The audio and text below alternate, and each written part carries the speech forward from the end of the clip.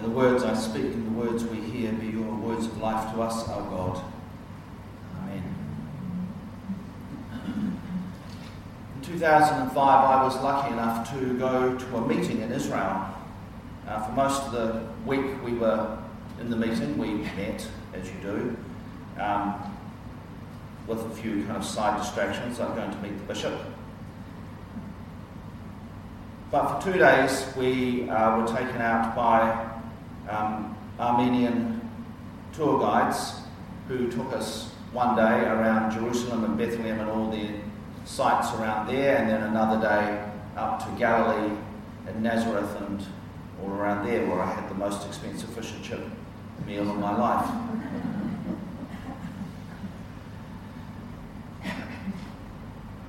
The day we went around Jerusalem and the environs, we went and visited the traditional site of the Ascension on the Mount of Olives. And in the car park, somebody was offering camel rides. So here's my friend Sam on the camel. And so this is pre-takeoff. So you get on the camel, and it's a bit up in the air, and it's a bit of a mission to get on there. If you're kind of like me, it'll probably be even more of a mission now.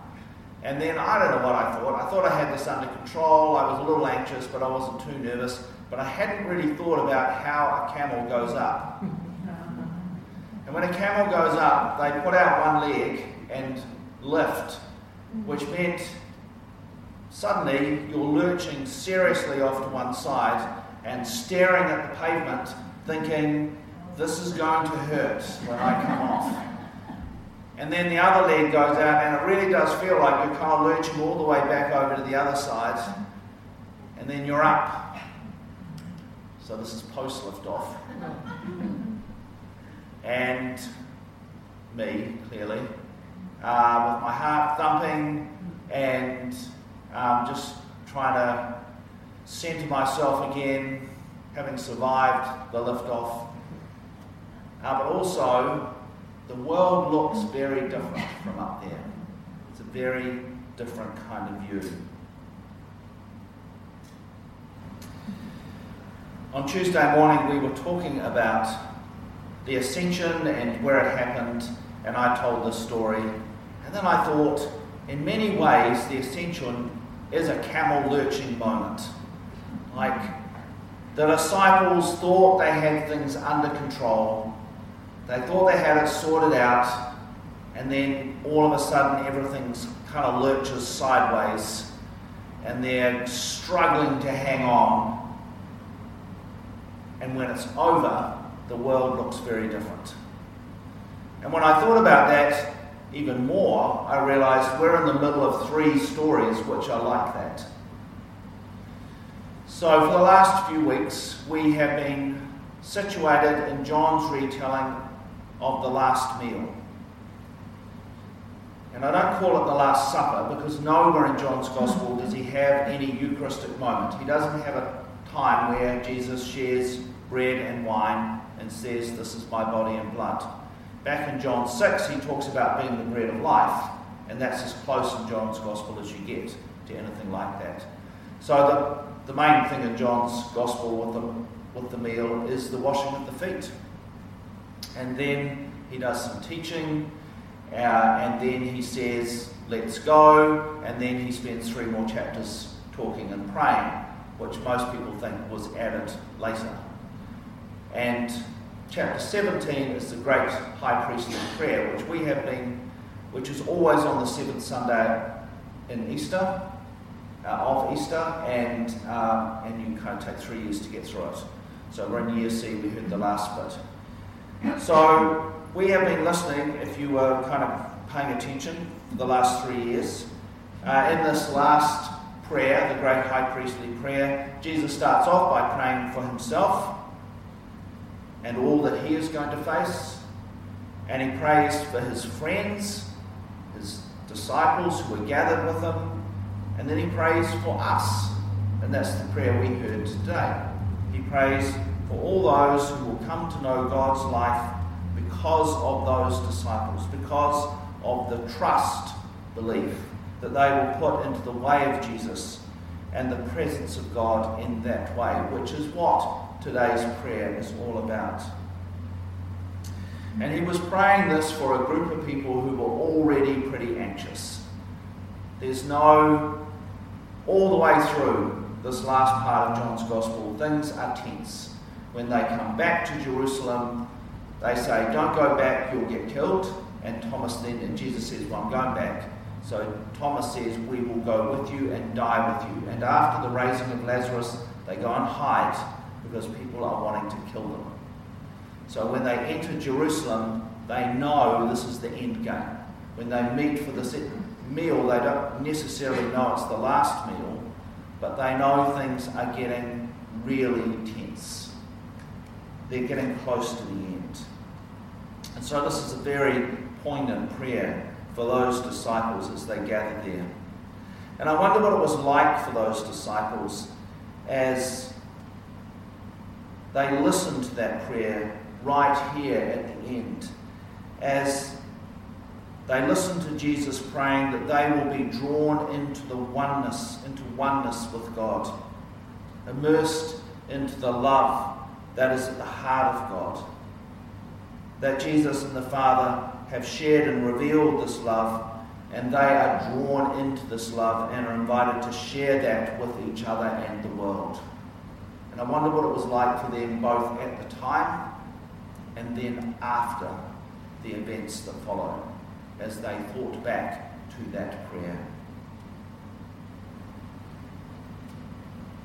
This is a camel lurching moment. They were hanging on for dear life. And after it was over, everything would look different. It would change how they lived, and it would shape what they saw as of utmost importance.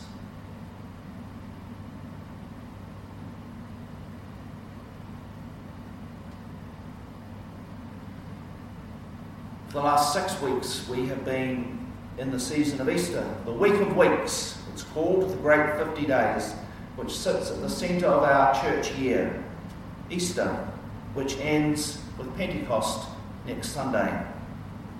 And during these 7 weeks, the Gospel readings remind us of the stories of the resurrection of Easter, the stories of the resurrection of the crucified Messiah who was raised from death to become the fully human Messiah. And so for 7 weeks we are invited to reflect on what resurrection means for us and what it means to live resurrection lives.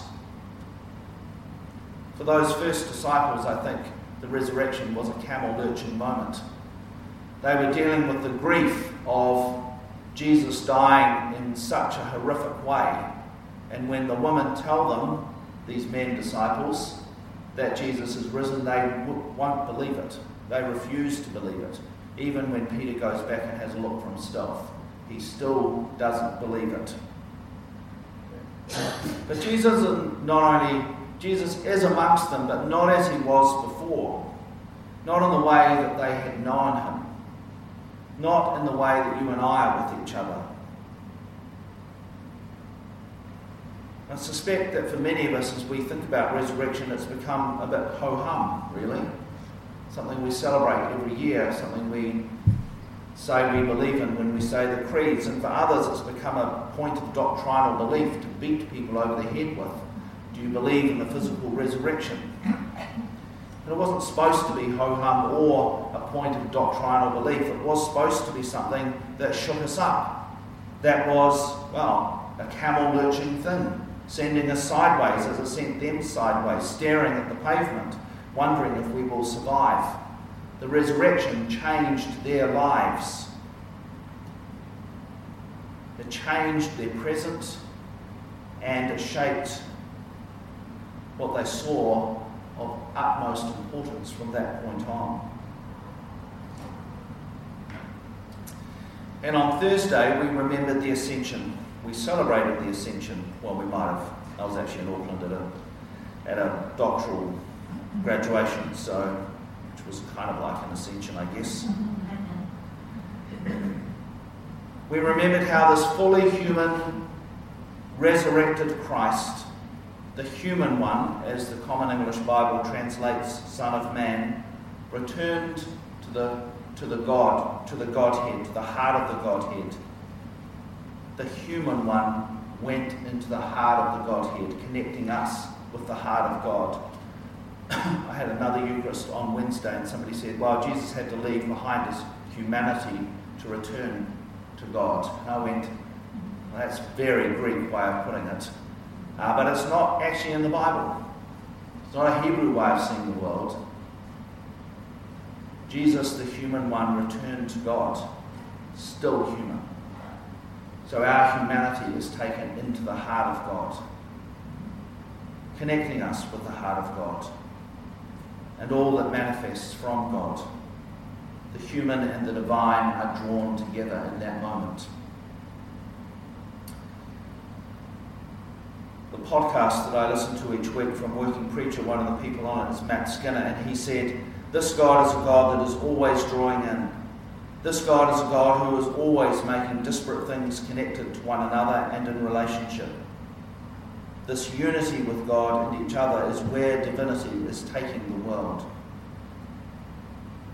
The ascension, as reported by Luke, is another camel-lurching moment. It blows their minds. Just as they were getting used to this new resurrected Jesus being around, he's gone again. What now? The ascension changes their present.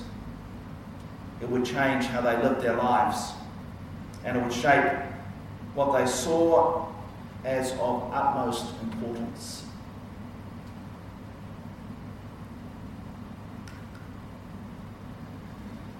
So what about us? Each of these is supposed to be camel-lurching moments for us that toss us around and make us hang on for dear life, wonder if we're going to survive, and at the end of it, seeing the world differently. So how does the resurrection or the ascension change our present? How does it shape how we live? And how does it affect what we see as of utmost importance?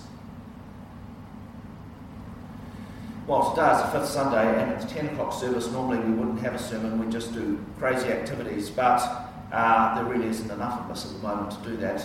So we're all going to have an opportunity to just talk to our neighbours about these things for a while. So I invite you to talk to your neighbour, pick one, resurrection or ascension, I don't mind which one you pick, and just have a conversation about how that changes your present, how it shapes your life, and how it affects what you see as of utmost importance. Have a conversation.